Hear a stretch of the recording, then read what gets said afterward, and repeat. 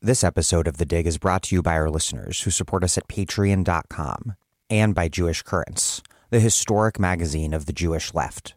Jewish Currents is an award-winning magazine of politics, culture, and ideas, published quarterly in print and daily online.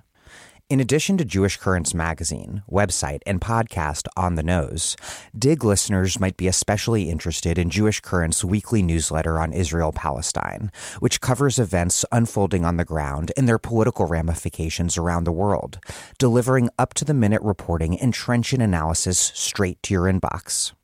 In recent entries, Alex Kane examines the anti-boycott laws that are spreading across the U.S. to target the BDS movement. Joshua Leifer looks at Biden's failure to exert pressure on Netanyahu, and Elishiva Goldberg illuminates the disturbing implications of a destructive Israeli settler attack on the Palestinian village of Huwara. Subscriptions to Jewish Currents' beautifully designed print magazine start at $48 per year. You can sign up for the newsletter for free on the Jewish Currents website by going to jewishcurrents.org/newsletter.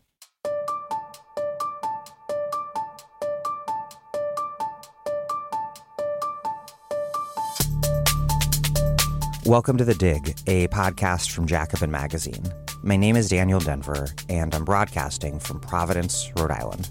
All is not well in the settler colony, which, of course, it never was. In Israel, the internal contradictions of the Zionist project have been building up since the 1948 Nakba, and before. On one level, Zionism is a cohesive settler colonial project that shores up Israel as an ethnocracy, ruling over Palestinians as second-class citizens within the Green Line, while managing Palestinians through an apartheid system in the West Bank, and with blockades and brutal military campaigns in Gaza. But the Zionist project is at war not only against Palestinians, but also with itself, polarized along class and ethnic lines and pitting the religious against secular, all coming to a head over the leadership of Benjamin Netanyahu and his right-wing far-right coalition government's plan to curb the independence of the judiciary. Today, I'm interviewing two close and smart observers of Israeli politics, Konrad and Joshua Leifer.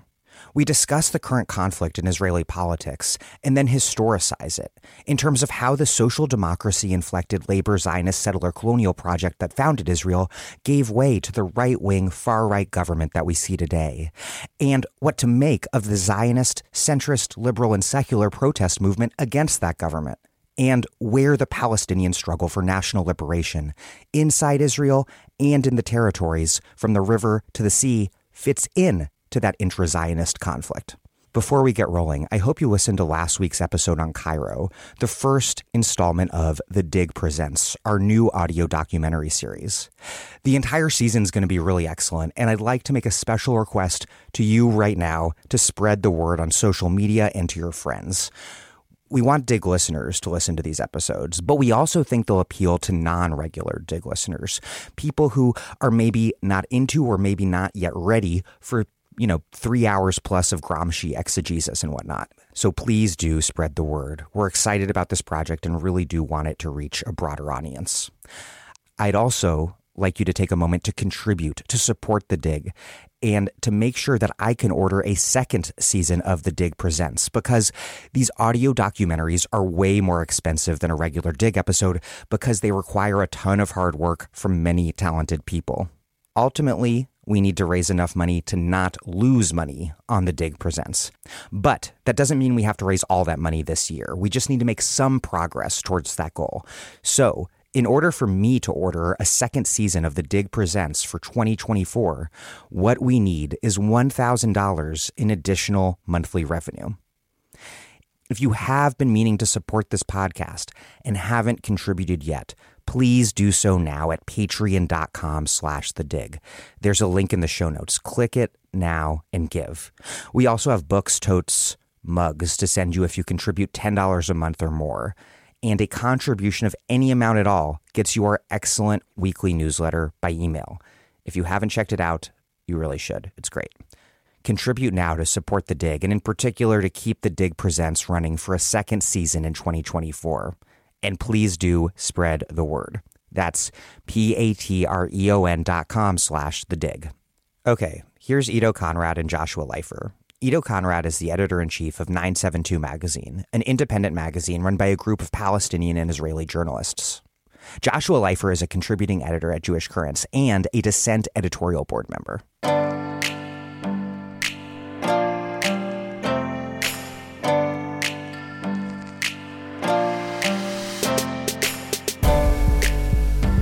Josh Leifer and Ido Konrad, welcome to The Dig. Thanks so much for having us. Thank you. This should be obvious to most listeners, but we've got to start an episode on this conflict over Israeli democracy by explaining what sort of democracy Israel is, and really whether it's accurate to describe it as any sort of democracy at all. Because Israel, it seems, is an ethnocracy that practices a complex, variegated form of apartheid, both within the state of Israel and then also in the occupied territories. And Josh, you write it's not even really a demos that is ultimately sovereign in Israel, but rather an ethnos. How does the Israeli system operate, not within the confines of what's being portrayed as a quote-unquote domestic conflict within Israel, but how does it operate as a totality? Yeah, I mean, how to define the regime in Israel-Palestine is a very difficult question.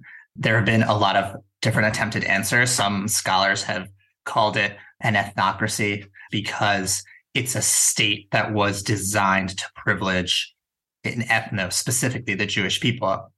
And one of the things that has come to the fore in the recent protests is that, like, that idea of the state isn't being so much challenged, that the state was built for the Jewish people, and the Jewish people are the only relevant demographic within the state that makes decisions, even though about 20% or more of the state's population are not Jews. But I also think it's important to note that the blurriness of how to define reality in Israel is intentional. Part of how the occupation has been able to persist for as long as it has is that it's a nominally temporary occupation that is maintained in perpetuity, and that is not formally annexed, but is ruled by the Israeli military through a series of basically emergency decrees that have been institutionalized. And so, yeah, there have been other attempts to describe what the system of rule that exists there. Controversially, in the 90s and 2000s, the concept of ethnic democracy was popularized by the scholar Sami Smucha, because he wanted to get at the fact that within the Green Line, there are a lot of forms of procedural democracy. I mean, even Palestinian citizens of Israel can vote, they have representatives in the Knesset. That wasn't always the case. And one of the things that's often forgotten about Israel is that until 1966, Palestinian citizens of Israel themselves lived under military rule. And so the period of time in which you could even begin to describe Israel as a full democracy, which it wasn't, is like vanishingly small in the time between 1966 and 1967. I mean, for years, there's been conversations among scholars and activists, really led by Palestinians, about the definition, finding a new definition to describe the regime between the river and the sea. And I think, first of all, this was to counter this idea of Israel as a Jewish and democratic state, which is what Israel, has always told the world that it is, that it can both be Jewish and uphold the democratic rights of its non-Jewish citizens. And Palestinians have really led the charge over the last few years to upend that definition, to challenge it, to try and bring in new ways of thinking about this regime. And, whether they talk about apartheid or they talk about settler colonialism or they talk about ethnocracy, there's good ways to think about all these definitions and how they apply to this regime. But I think first and foremost, this idea of Jewish and democratic needs to be challenged because it's done such a favor for Israel on the world stage. And a lot of people have bought into this idea that Israel can hold itself accountable and that it has free elections, and which it does, but it has these trappings of a democratic state. But at its core, what I like to refer to it is what Shira Robinson, the historian Shira Robinson, calls a liberal settler state, in which there is some kind of compromise between the settler ambitions of the settler colonial ambitions of the state, which go to its DNA, to its core, to its even before the state was established, and these these kind of democratic trappings of elections and equal rights. Ido and I have talked recently about Shea Robinson's book, which is called Citizen Strangers. It's amazing and highly recommend that people take a look at it, which is that what makes Israel a liberal settler state is that it takes the liberal emphasis on procedural neutrality and upholds it on the one hand. So it can say, look, we extended the franchise to Palestinian citizens of Israel, but the entire mechanisms of the state are devoted towards not only making Jewish settlement permanent, but allowing it to expand basically indefinitely. And that the settler side of the state is also about making it impossible for settlement to be undone, for Palestinian refugees to return, now post-1967, for settlements to be withdrawn. And that's part of also the reason why you could say that the regime is fractured in the way that it is, because the fracturing of the regime across different tiers also divides Palestinians into different kinds of subjects. And that makes it more difficult for them to resist. So within 1948 Israel, you have Palestinians who are citizens of the state of Israel. Then you have East Jerusalem Palestinians who are residents of East Jerusalem, but are not citizens of Israel. And Israel unilaterally annexed East Jerusalem, but that annexation is not internationally recognized. And then you have the West Bank, where Palestinians are subjects of Israeli military rule, but also exist within the legal fiction that is the Palestinian Authority. And all of this, when you zoom out, makes it very, very difficult to have a coherent Palestinian national political struggle between the river and the sea. And that is one of the successes of the Zionist movement, that it has managed to fracture the Palestinian national movement in this way, is to make it very difficult to resist. It makes a really cogent analysis of what's going on difficult, not only for the Palestinian national movement, but also for us as people looking on, as people who are trying to resist, or people who are in solidarity, people who are studying this topic. It makes it really, really difficult to understand what's happening all the time, and to see all these moving parts and how they affect one another. I think also at the end of the day, it's important to say that Israel doesn't have internationally recognized borders even today. Like the occupation is an expansion of this colonial impulse, this settler colonial impulse, or just plain settler colonialism that's at the heart of the Zionist project, because the project of colonization is not yet over. Israel is still colonizing land in the occupied West Bank. It's still taking land in the Galilee, which is inside Israel's formal borders, and in the Negev, in the Nakab Desert. It's still taking land. It's still proposing to establish new Jewish-only settlements. So this colonial project is, from the moment that Zionist settlers landed in Palestine and until today, this project is ongoing. In many ways, settler colonialism is an ongoing project everywhere, no matter how longstanding any particular settler or colonial project is, let's say the United States. But Israel is still very much in the kind of the foundational phase of its settler colonial project. The people who came here and wanted to establish a Jewish state came to a place that was surrounded by Palestinians and Arabs. And they just picked a place, I think, that kind of project will be unstable in the long run. Let's spell out the key figures in the Israeli government right now. Who are these people and parties that make up the present right-wing and far-right coalition government that has brought about this furious reaction from opposition, including, of course, Netanyahu and far-right figures like Itamar Ben-Gvir? So I think the first thing to note about the current Netanyahu government is that it really is probably the most right-wing government in Israeli history. It's comprised of Netanyahu's Likud party, which used to be Israel's free market liberal party that always had a territorial maximalist edge to it. The different wings of that party vacillated between what was more important. Then there are two ultra-Orthodox or Haredi parties in the coalition. One represents Jews of East European descent, Ashkenazi Jews, and the other represents Jews of Middle East and North African descent, or Sephardi Jews. And then there's basically one other party list that's actually comprised of a bunch of different, more far-right parties. The whole list is called Religious Zionism, but then there's also the Religious Zionist Party, which has its roots in a much older party that was around from the founding of the state, but its current descendants are a kind of radicalized expression of the religious Zionist settler movement. that party is led by a man named Bezalel Smotrich, who is the finance minister currently. And within the broader list, they then split up once they were in the Knesset, is a party called Jewish Power, which is led by Itamar Ben-Gvir. Now, Ben-Gvir is very different than Smotrich. Smotrich and the Religious Zionism Party is what in Israel is called a sectoral party, that it represents a specific sociological niche, demographic, who are religious Zionists, generally settlers, but not only. They live either in the settlements in the West Bank or in religious towns and communities in Israel. They have their own school system and youth movements, and there's a whole educational, social infrastructure within which they live.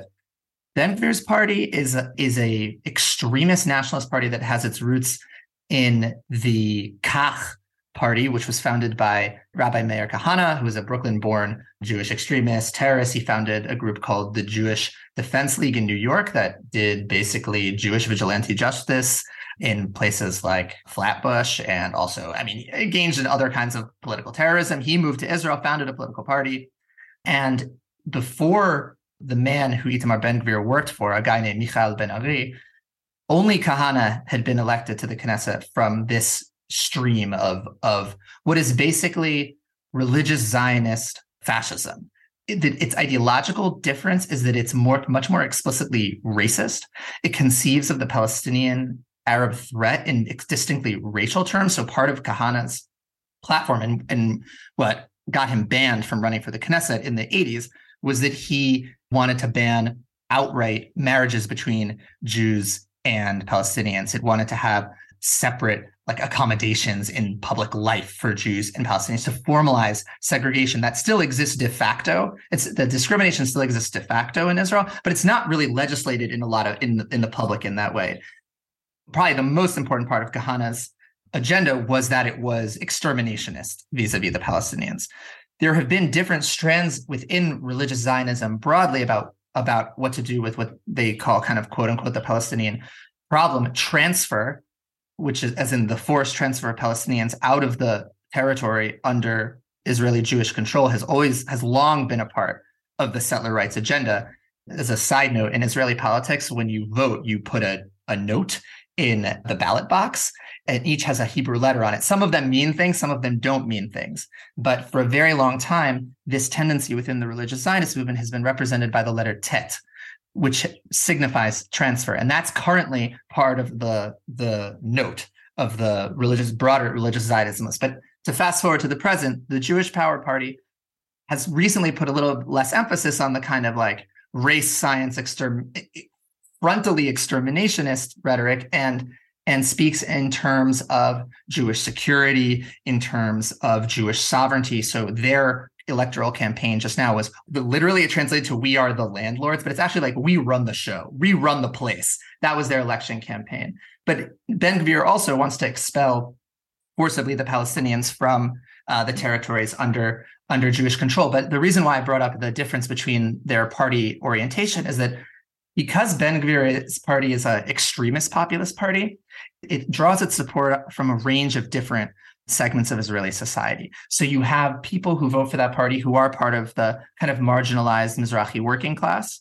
You have people who are leaving ultra-Orthodox society also vote for that party. You also just have a lot of secular ultra-nationalists, and his party list has representatives of all of those demographics on it, basically. He's kind of like an all-Israel party. In some ways, it's the more extreme version of Likud in a lot of ways. And when people switch from different parties, when Ben-Gvir's party rises in the polls, it's often at the expense of people who would have voted for the Likud.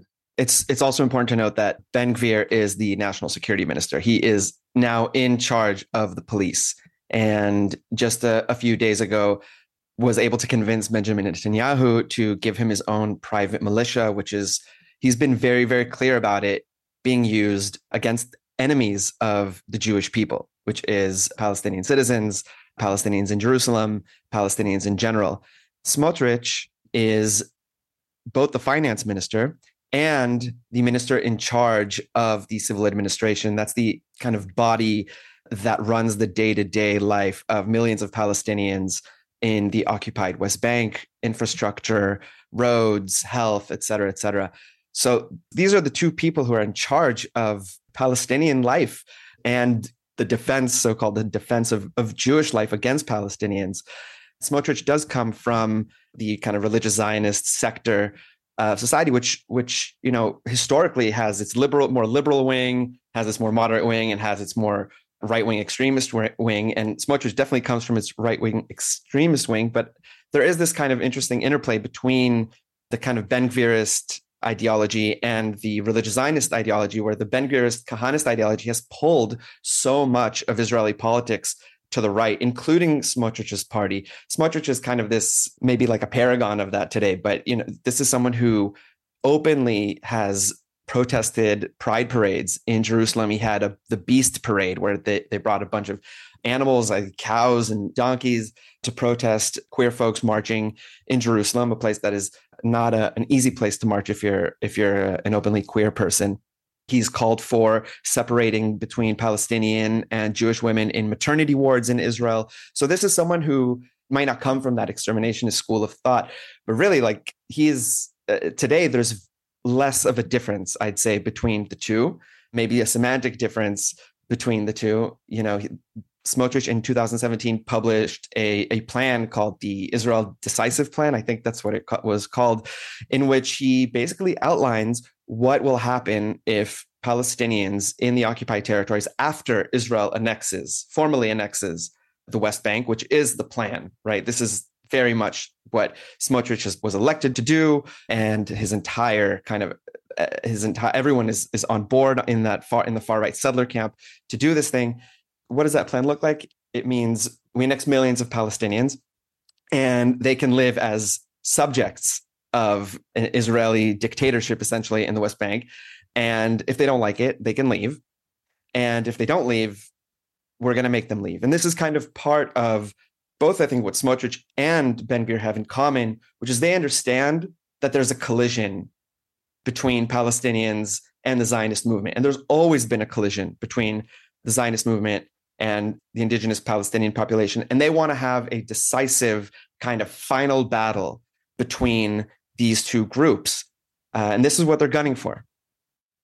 It's not a coincidence also that they have an eschatological ideology. I think it's easy to forget, because when we do politics in the secular realm, but these are people who are they are messianic religious believers. Smotrich is much more engaged in the theological side than Ben-Gvir. Ben-Gvir kind of has the vigilante street gang element of the politics, but what they share is a vision of the future whereby, in some ways, it's almost like a religious post-Zionism. They're going to replace the secular state with a Jewish kingdom, with a halachic kingdom that will be run according to Jewish law. They will institute forms of Jewish legal rule, like a rabbinic court that will adjudicate also civil affairs. And as part of the instantiation of this kingdom, which is also preparation for the arrival of the Messianic era, there is this kind of almost Judgment Day conflict with the Palestinians, that the Palestinian problem, as they frame it, has to be solved finally in order to bring about the redemption. And does the foundation of that kingdom precipitate the apocalypse or the coming of the Messiah, or what does the kingdom kick off? Yeah, the kingdom kicks off another era in messianic time. I mean, we don't know when I think they would say, we don't know when the Messiah is going to come. But what separates the religious Zionist parties, and now I include Jewish power and religious Zionism together, is that religious Zionism, not despite, but perhaps because of its fundamentalism, embraces certain elements of modernity. What I mean by that is that it views the secular state as a means to its end of bringing about the Messianic age.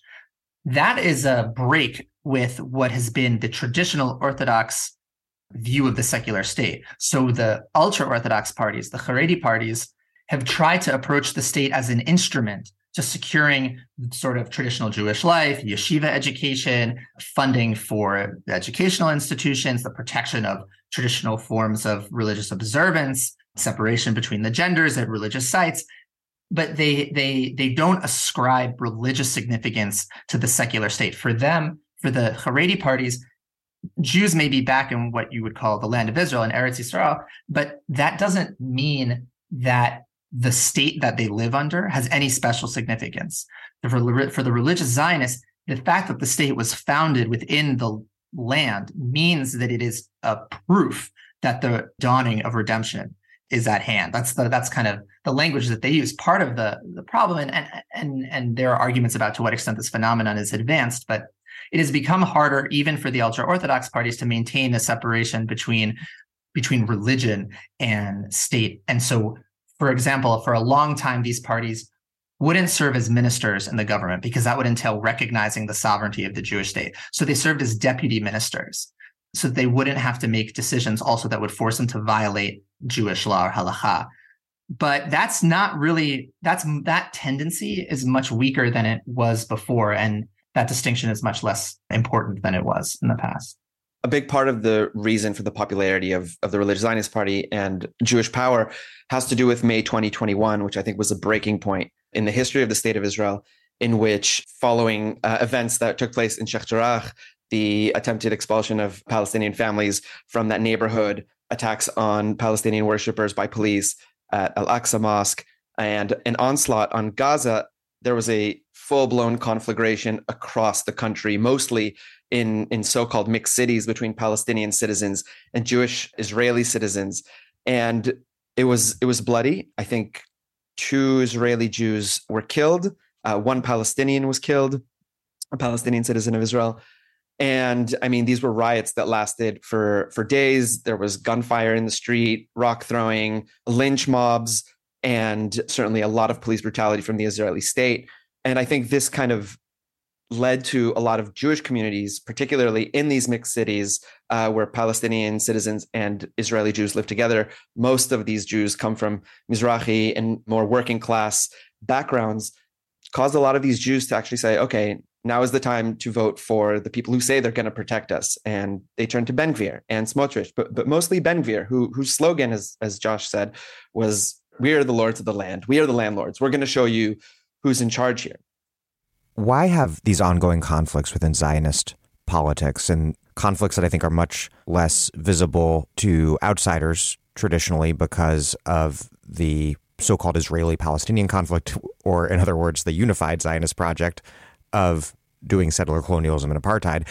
Why have these ongoing conflicts, which have been ongoing for quite a long time, reached this present crisis point in the way that they have around the issue of the courts and the independence of the judiciary? Partially because of May 2021, but partially because other processes that Israeli Jewish society has undergone. The right radicalized and became a revolutionary force. It has a revolutionary political horizon. It wants to overthrow the existing order. It wants to annex the West Bank, and it wants to expel the Palestinians who are living there, whether that's after they refuse to agree to live as perpetually subjugated people in Bantustans or not.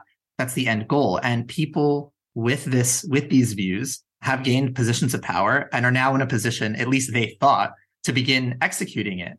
The reason why this has generated conflict is that there isn't really a countervailing force ideologically within Israeli society on a principled level, other than to say, like, we don't want a Judgment Day war. We don't want a final decisive conflict.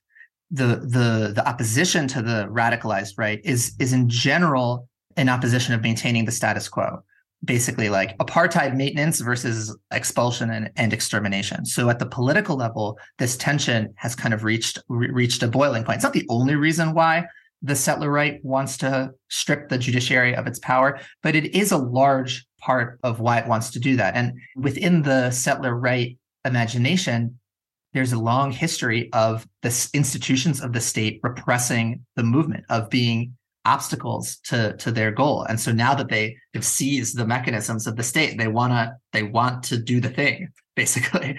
That to me is part of the reason why this has come to a head now. There are obviously like a lot of other contingent factors like Netanyahu, like issues of political leadership, international affairs, all that stuff. But I think, like, at least at the ideological level, that seems to be what's happening.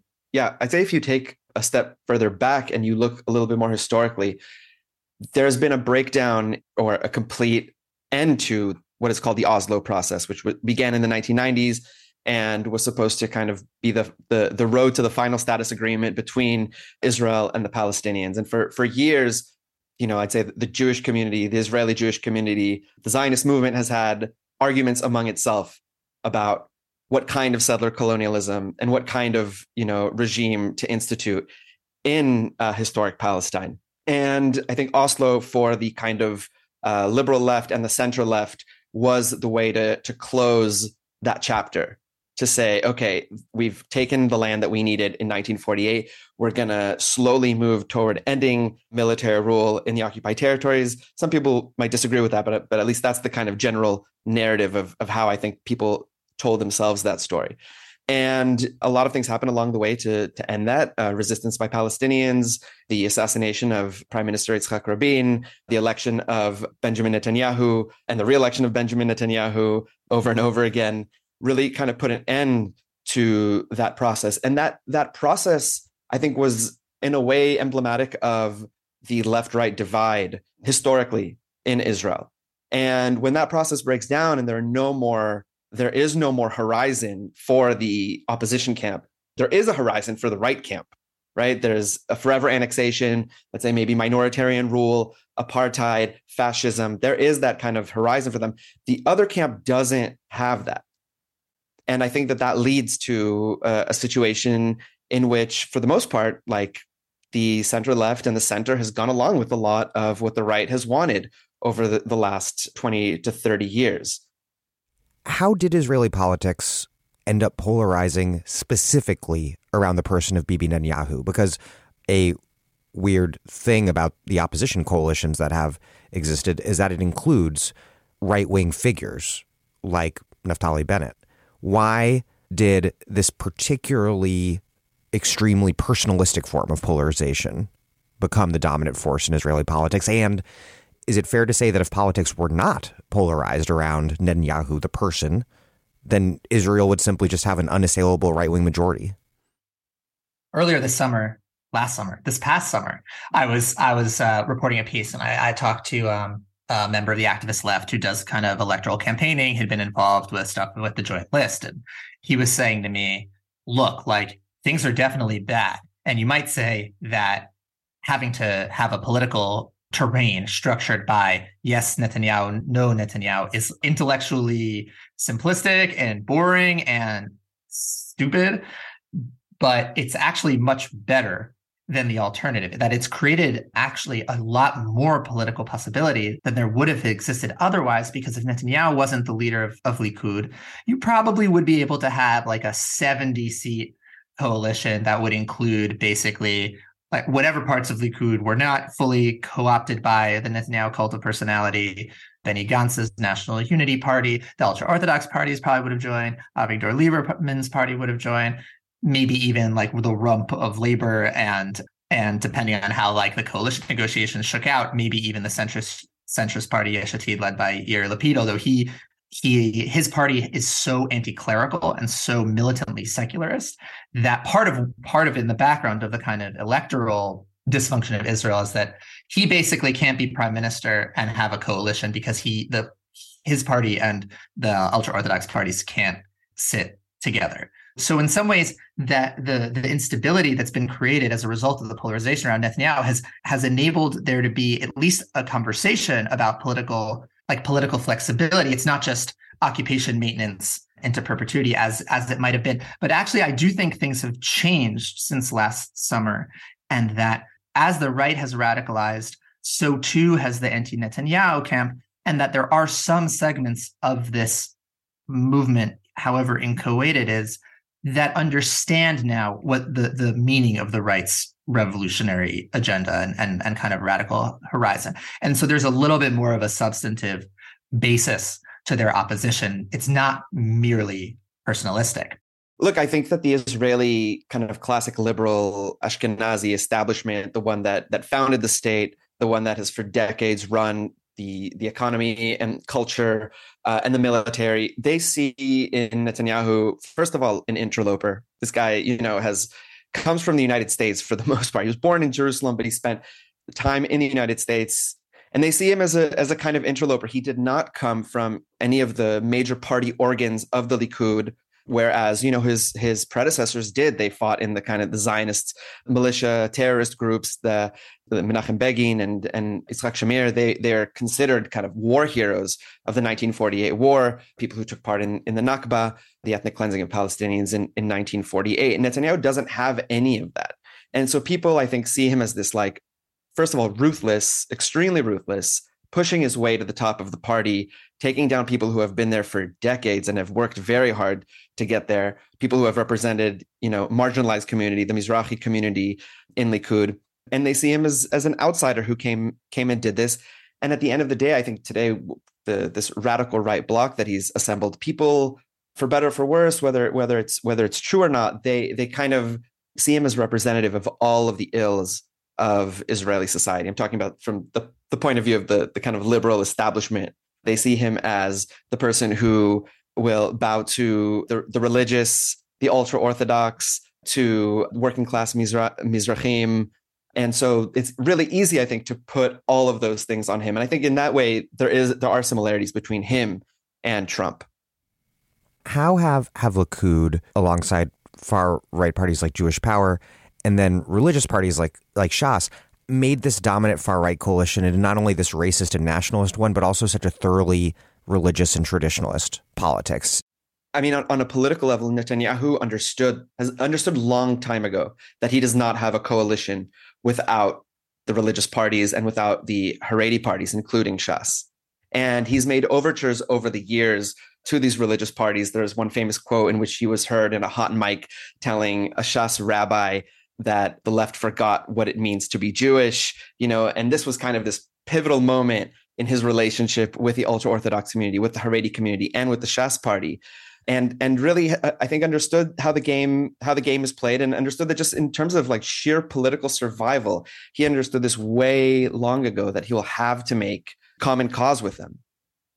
Yeah, I mean, one way to think about the chain of equivalences that he managed to stitch together was that he took Likud territorial maximalist ideology. He took the kind of communitarian tribalist element of Mizrahi traditionalist working class Jewish identity that also was related to a defensive tradition for the Haredi parties, which enabled a partnership with the religious nationalists, who actually then situated themselves at the vanguard of this formation, because they have both. They have both Jewish law, Torah, and they have territory. And they're the articulators, the intellectual leaders, in some sense, of how this all comes together, and it breaks down along the lines that Ido was talking about, which this coalition views itself as defending Jews, defending Jewishness, and defending the land of Israel in its broader sense, as the biblical promise to the Jewish people. And they were able to juxtapose that to what was Israel, which was supposed to be the civic, secular state of the Jewish people that maybe had a room for a kind of pluralistic civic identity, but that was never articulated. The late sociologist Baruch Kimmerling draws this distinction between the state of Israel and Eretz Yisrael, the state of Israel and the land of Israel, and that there was always this tension between the two that Zionism never wanted to resolve. And the right and this coalition that Netanyahu has structured basically resolves it entirely in favor of the land of Israel. But the secular Zionists, especially after 1977, when Menachem Begin was elected, which was the first transfer of power that ended labor Zionist rule, basically labor Zionism never recovered. It never was able to articulate a new vision for concretizing a different conception of the state. And so they basically have lost over and over again. And obviously this wasn't foreordained in 77. Netanyahu has been really skilled in enabling people to overlook the obvious contradictions. Like, he eats shellfish, which is not allowed, on the Sabbath. He flagrantly violates Jewish law. So this outrages secular Israelis, because they're like, how could this man, in a lot of ways, the way not so different from Trump and evangelicals, they look at him, they're like, this man flagrantly violates the precepts of religion, and yet the faithful continue to vote for him. But what they miss is that the faithful view him as a defender, however flawed, of the things that they hold dear against people who would violate them. Right. The hypocrisy is not a contradiction that can be exploited so much as like the hypocrisy is itself like constitutive in some way of the alliance.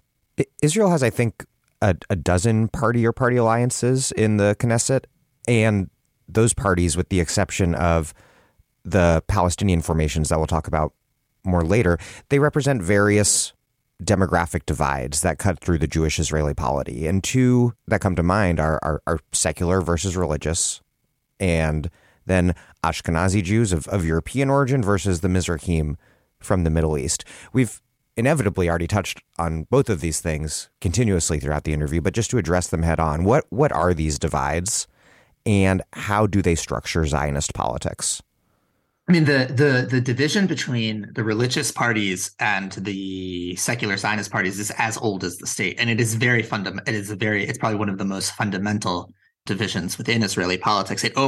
They were so divided that it almost prevented famously the signing of Israel's Declaration of Independence, because the secular Zionists didn't want to mention God in the Declaration of Independence, and the religious parties were obviously opposed to not mentioning God, so they compromised on a term that in Hebrew is Tzur Yisrael, but it means like the rock of Israel, which is a biblical term from like or liturgical term.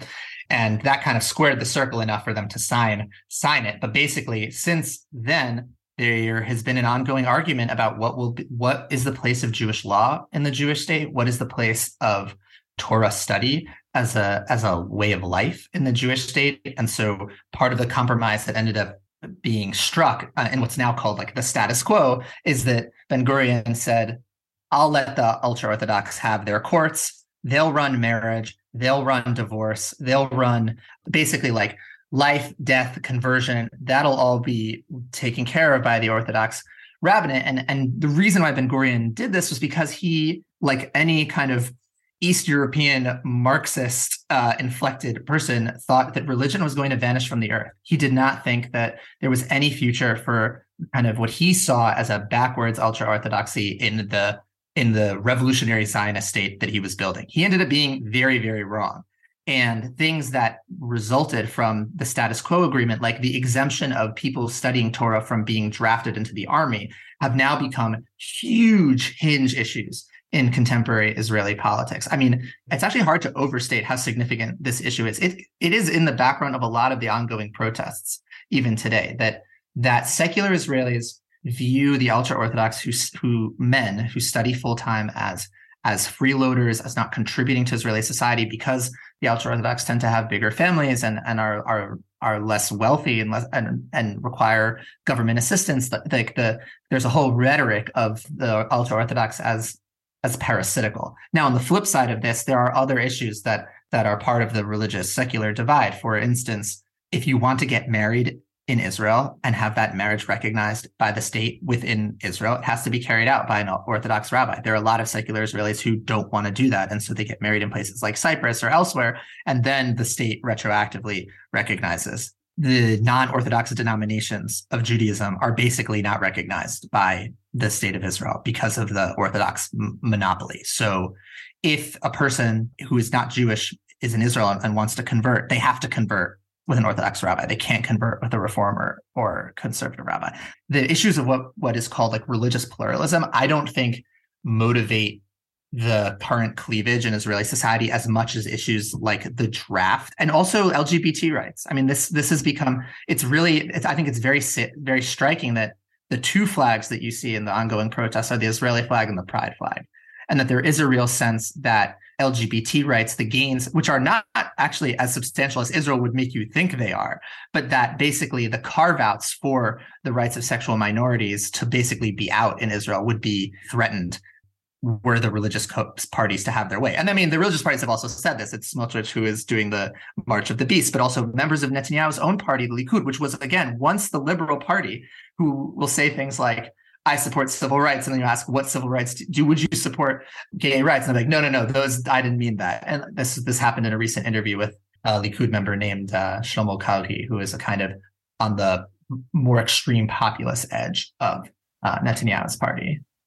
So the Ashkenazi Mizrahi divide is interesting because for so long, one of its like kind of mythical powers is that it doesn't exist, that Israeli kind of mainstream society and the mainstream culture kind of denies that there is a divide, that there was racism against Mizrahim. And if there was, at best, it happened a long time ago. There's intermarriage today between Ashkenazi Jews who hail from Europe, mostly Eastern Europe, who were the founders of Israel and the people in power for many, many decades in terms of culture, the economy, the military, and those things. And Mizrahi Jews who come from Arab or Muslim lands, whose origins are in those countries, and came mostly after the founding of the state in the 50s and in the 60s, and found a very kind of inhospitable Ashkenazi elite that threw them into kind of far-flung development towns after keeping them in Ma'abarot, which is kind of these transit camp / refugee camps where Mizrahi Jews stayed for up to 8 years sometimes, while Ashkenazi immigrants who had come at the exact same time as many of these Mizrahi Jews were given housing and good jobs and put kind of into high positions in the state apparatus, into the ruling Mapai party. And so Mizrahi Jews, I think, know very well that all of this is bullshit, and have for decades been talking about this. There's always been a radical Mizrahi left that has railed against the suppression, has sought connections with Palestinians to form like bonds of solidarity with Palestinians against the Ashkenazi ruling class. And yet this thing persists as much as people want to deny it. And I think today, what Josh was kind of talking about a little bit earlier, the far-right settlers and Likud party have taken it on themselves to represent these grievances, these very, very justifiable grievances of Mizrahi Jews who used the Likud party for years in order to advance their cause, to seek remedy for housing and work and poor education. And so the Likud party has always been in many ways representative of those grievances, but has never allowed Mizrahim to really climb to the top of the party organs. So that's why you have, over decades, every Likud party leader has been Ashkenazi, has been part of the mythological founders of the state up to Netanyahu. And one thing that you don't read much of in American press coverage of Israeli politics or Israel-Palestine in general is political economy and class. To what extent there are we seeing a class conflict, and perhaps a somewhat racialized one, within the Jewish-Israeli polity? And then how do we make sense of such a conflict, a class conflict, taking place within the dominant ethno-national bloc of an ethno-state? I think it's always been a class conflict and a racial conflict among the dominant ethno bloc. When Mizrahim came here, when they came to Israel, they were proletarianized almost immediately. They were turned into a working class that allowed the creation of a new layer of an Ashkenazi elite, middle upper class that really exploited in awful ways Mizrahi labor at the same time that they exploited Palestinian labor. Obviously in very different ways, but these grievances are class-based grievances and ethnic-based grievances. They've always gone together, I think, and that's something that really characterizes, I think, Israeli society. If you're looking at Jewish Israeli society, that class is always inflected by ethnicity, and ethnicity is always inflected by class. You can't really speak about them in different terms. I think that may be one of the kind of roadblocks that kind of a strict materialist analysis runs into in Israel when you're looking at Israeli history and you're looking at the Israeli present, that these things have always gone hand in hand. To riff on Stuart Hall's famous quip that race is the modality through which classes lived, I would go back to the hegemonic formation that Netanyahu has been able to construct. And one of the things that undergirds that formation is the sense that affiliation to traditional Judaism is the modality through which classes lived. That what unites the ultra-Orthodox and the Mizrahim, and even to some extent the settlers, is the sense that they are oppressed and disadvantaged by the secular elite. The language through which they articulate their defense is in the language of a defense of Jewish traditionalism, oftentimes. I mean, Shas, as the Sephardi ultra-Orthodox party, is also, at least in rhetoric, one of the probably at this point, the most redistributionist, socially oriented parties in terms of speaking about class division, because its base are largely Mizrahi working class people. But even if that's sometimes a mobilizing rhetoric, it's in service of the restoration of the place of the traditional Mizrahi or Sephardi Jew to a place of honor and status. Shas was the previous iteration of a kind of conservative, right-wing, religious populist class war politics. And its leader, Aryeh Deri, is a kind of a recurring character in the story of the consolidation of the Israeli right. I mean, he was arguably and still is the organic populist leader of the Mizrahi working class. At one point, people thought that he could be one day like the first ultra-Orthodox prime minister of the state of Israel. That may or may not happen. I mean, he's not that old even, but I mean, he's like in his 60s now, which he's been around a long time. But all of which is to say that it is a class fight, but it's not always waged in class terms. I think it's important to note about Shas that, Aryeh Deri wasn't only seen as a potential first ultra-Orthodox prime minister. Like, people really thought of him as a Martin Luther King type character. I think people in his community and a lot of Mizrahim looked up to him as a freedom fighter and someone who was going to get justice for the larger Mizrahi community, not only for religious Sephardic Jews. And in many ways, Shas was kind of the only party in the 90s as Israel was going through this kind of economic change, neoliberalizing after the late 1980s and into the 90s. It was the only party that had any political power that really tried to stand in the way of that, as even the liberal and the kind of the Zionist left parties, for the most part, went along with neoliberalism and the slow dissolution of the welfare state. Shas stood their ground and said, we're not going to do that. And this, I think, also is part of the reason why the establishment has always hated Deri, much the same way that they've always hated Benjamin Netanyahu. And this makes Israel less unique in some way than other places. But one of the ironies is that even though Shas has opposed a lot of the neoliberalization, at least in theory, it's also been part of successive Netanyahu governments that have pursued neoliberal economic policies. And so you have a situation where the government that is carrying out neoliberalization, and it's under Netanyahu that Israeli high tech has taken off, and that the winners of capitalist globalization, who have kind of seceded from like working class Israeli society, it's these conditions that also produce the forces of backlash. It's kind of this feedback loop, because the people who have been the main beneficiaries of the tech boom, I mean, there is a growing Mizrahi middle class and kind of Mizrahi bourgeoisie, and that's also part of the story of the protest to some degree, and they're sort of the key demographic to the future of Israeli politics. But the main winners of Israeli capitalist globalization has been the old elite, the people who were in elite military units that were part of a kind of broader network that segued into the high-tech economy. And so there's this irony, not unlike what you see in other countries that have also experienced a right-wing populist backlash, where the party that has produced the underlying conditions and inequality for the backlash is also the one that's the main electoral beneficiary of the backlash. Where do Jews from the former Soviet Union fit into this class-inflected Ashkenazi-Mizrahim divide? I mean, I think it's a little unclear today. I think when they first came to Israel, most of them came to Israel in the early 90s, following the fall of the Soviet Union. Throughout the 90s and into the 2000s, I think they were firmly on the right, represented by Avigdor Lieberman, who is considered kind of this nationalist hawk, one of the most, before the formation of this very, very far right bloc that we see today. Lieberman was considered the most far right leader in Israeli politics, and he wasn't a Kahanist like Ben Gvir, but he said pretty similar things. He called for the execution of Palestinian citizens and to basically expel Palestinian citizens into the West Bank. He came up with an entire plan for that and ran on basically a nationalist platform for many years. And he was able to garner a lot of votes from the former Soviet Union. He's from the former Soviet Union himself.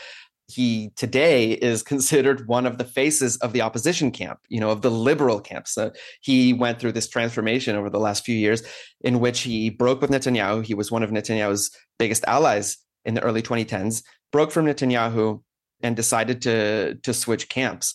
And today, I think also a similar thing happened with Russian Jews, with Jews of the former Soviet Union. You see them in many more places, I think, in the economy. They live all across the country, no longer in the kind of the places that Israel put them in when they first came here in the 90s. A lot of them were sent to the West Bank as settlers. So I think there's just a greater diversification of them across the political divide in Israel today and across the economy as well.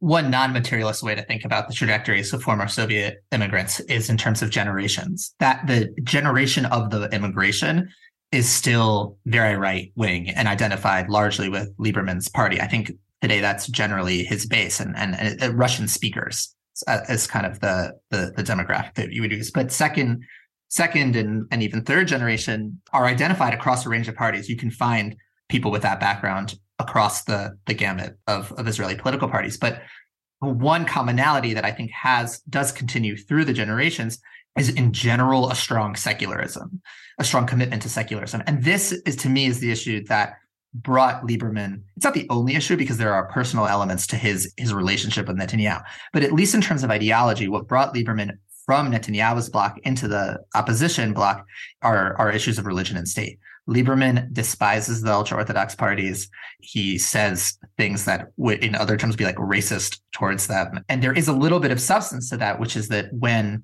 some of the immigrants from the former Soviet Union arrived in Israel, they arrived under the law of return, which allows anyone with one Jewish grandparent to receive Israeli citizenship.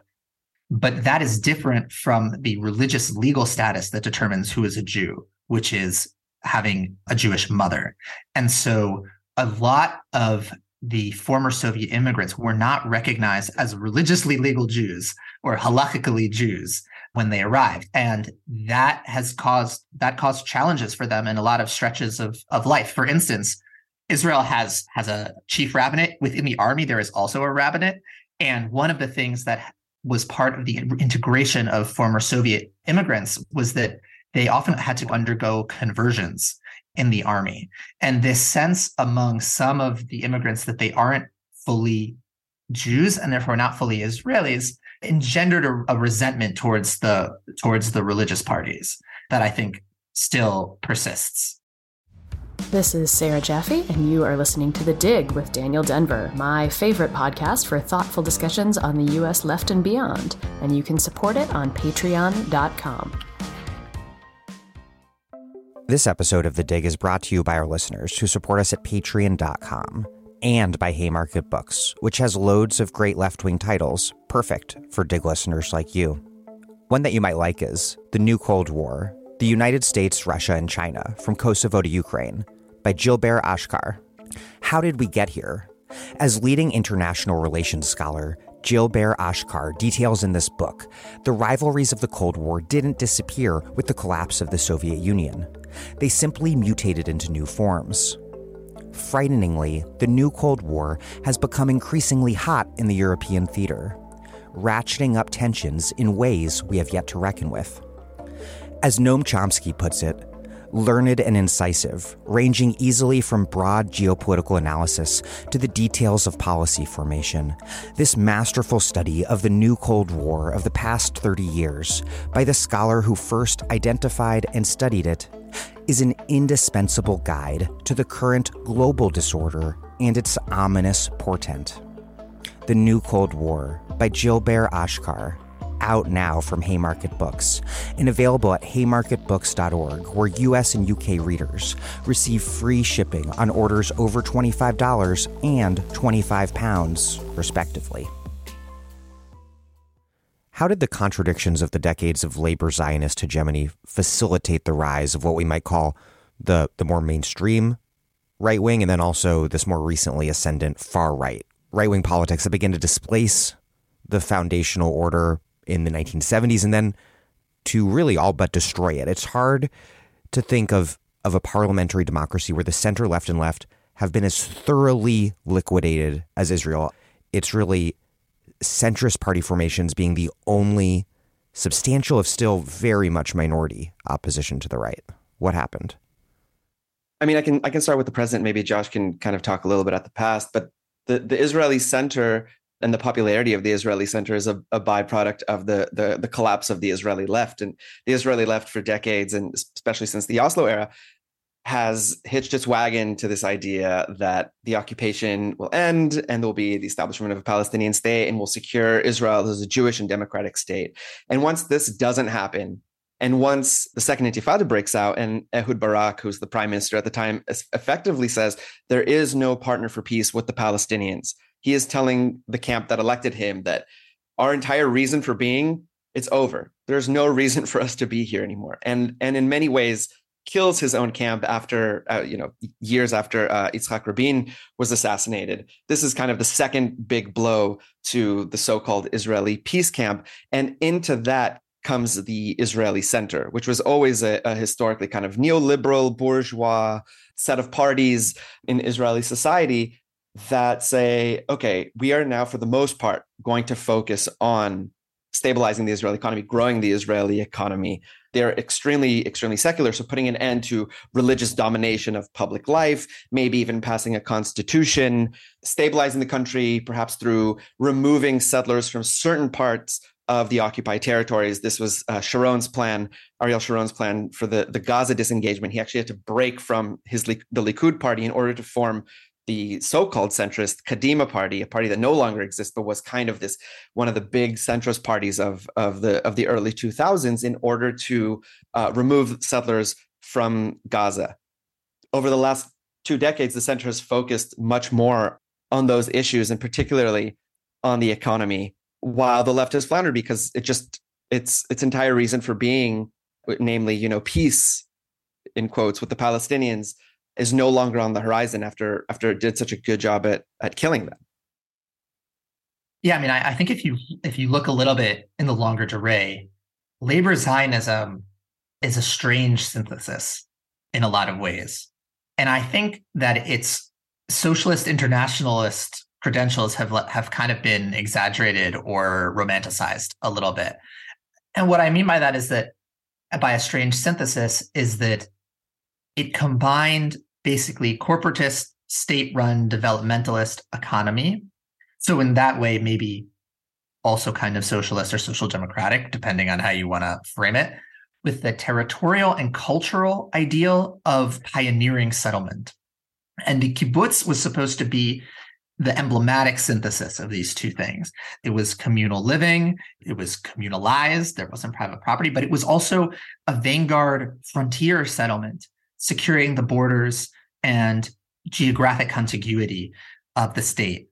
Two things, or a bunch of different things, happened that eroded the longevity of this synthesis. One was that the kibbutzim never represented the majority of Israelites. They represented the vanguard of Israeli life. They're important symbolically because they embodied the synthesis of labor Zionism. But Israel didn't build a society of kibbutzim. Israel built a modern nation state with an urban bourgeoisie and proletariat, and variegated by ethno-religious distinctions, both within Jews and among Jews and Palestinians. And eventually the kibbutzim became kind of artifacts of a 20th century revolutionary ideology that was no longer really alive. I mean, the Israeli historian Tom Segev, in his biography of David Ben-Gurion, calls him a Zionist Bolshevik.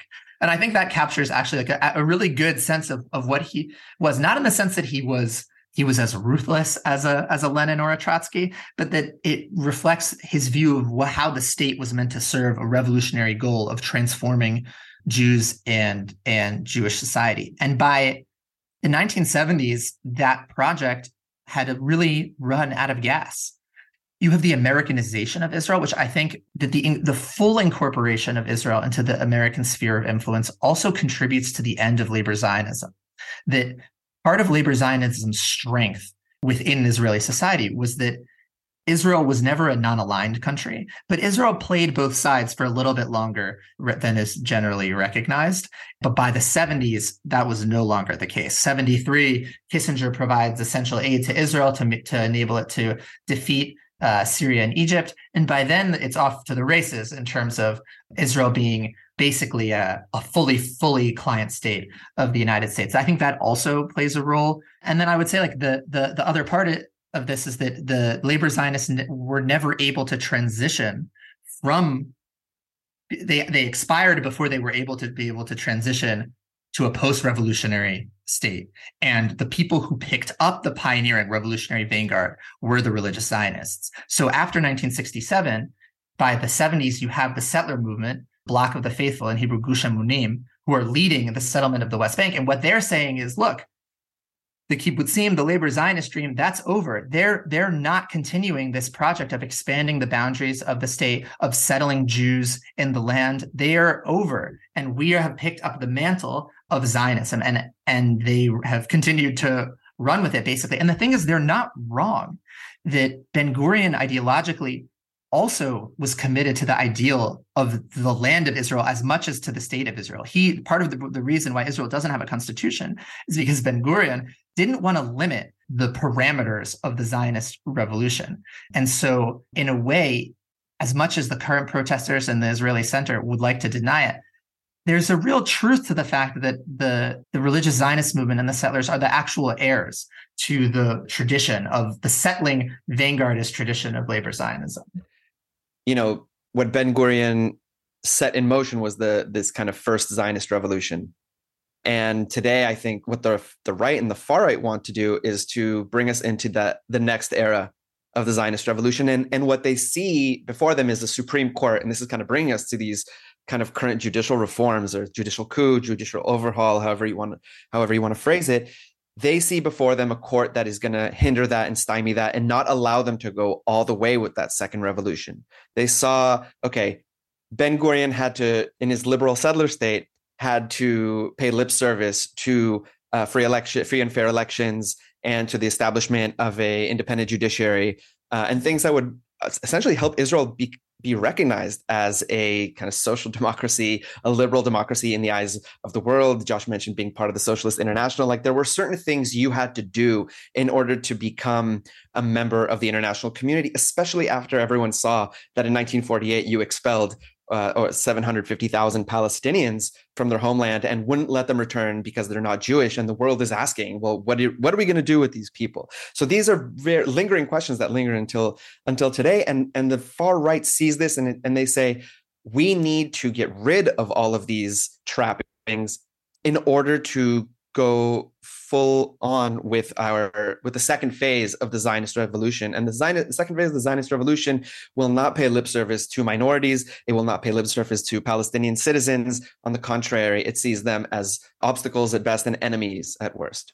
Because the apologia provided by liberalism to a certain moment in Israeli settler colonialism, it just no longer can serve that purpose. I think that's true, yeah.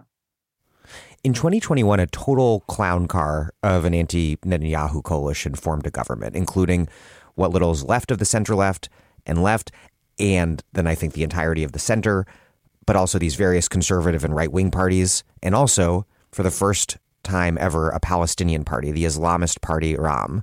This whole government was headed by the centrist and secularist Yair Lapid and settler leader Naftali Bennett. How did that coalition come together? It came together because Naftali Bennett, who was a settler leader, he led the settler council at one point. He made a very surprising decision to break with the right-wing bloc and oppose Netanyahu. And he took his party, which was a hard-line right-wing party, and broke it out of the bloc. He also destroyed his party in the process. It fractured, and he pulled the fragments of it into this government. There are some proximate political reasons why he might have done this. One is that he is a very ambitious man and a careerist and a former high-tech. He is a high-tech millionaire. He made an exit of his high-tech company that earned him a small fortune. And he thought that he would become sort of Israel's savior for breaking it out of the deadlock that it had been basically from 2019 until 2021. And part of why Bennett was the person to do that is that even though he at one point was also on the right flank of Israeli politics, he also talked about annexing the West Bank and also talked about dealing harshly with Palestinians who resisted annexation and that they would, maybe need to leave in his language. But he is much more of an opportunist, and in his heart did not have a problem with the maintenance of the occupation. He's not a revolutionary settler. He's what you might call a moderate settler. He wants to continue the settlement enterprise, but he's not gunning for a messianic confrontation. And so he was able to kind of break off enough of the previous Netanyahu bloc to unseat him. Now, part of what happened was that he wanted a reward for his courage. That's why he served first as prime minister in the rotation with the Yair Lapid, even though he only represented a party that I think had 7 seats.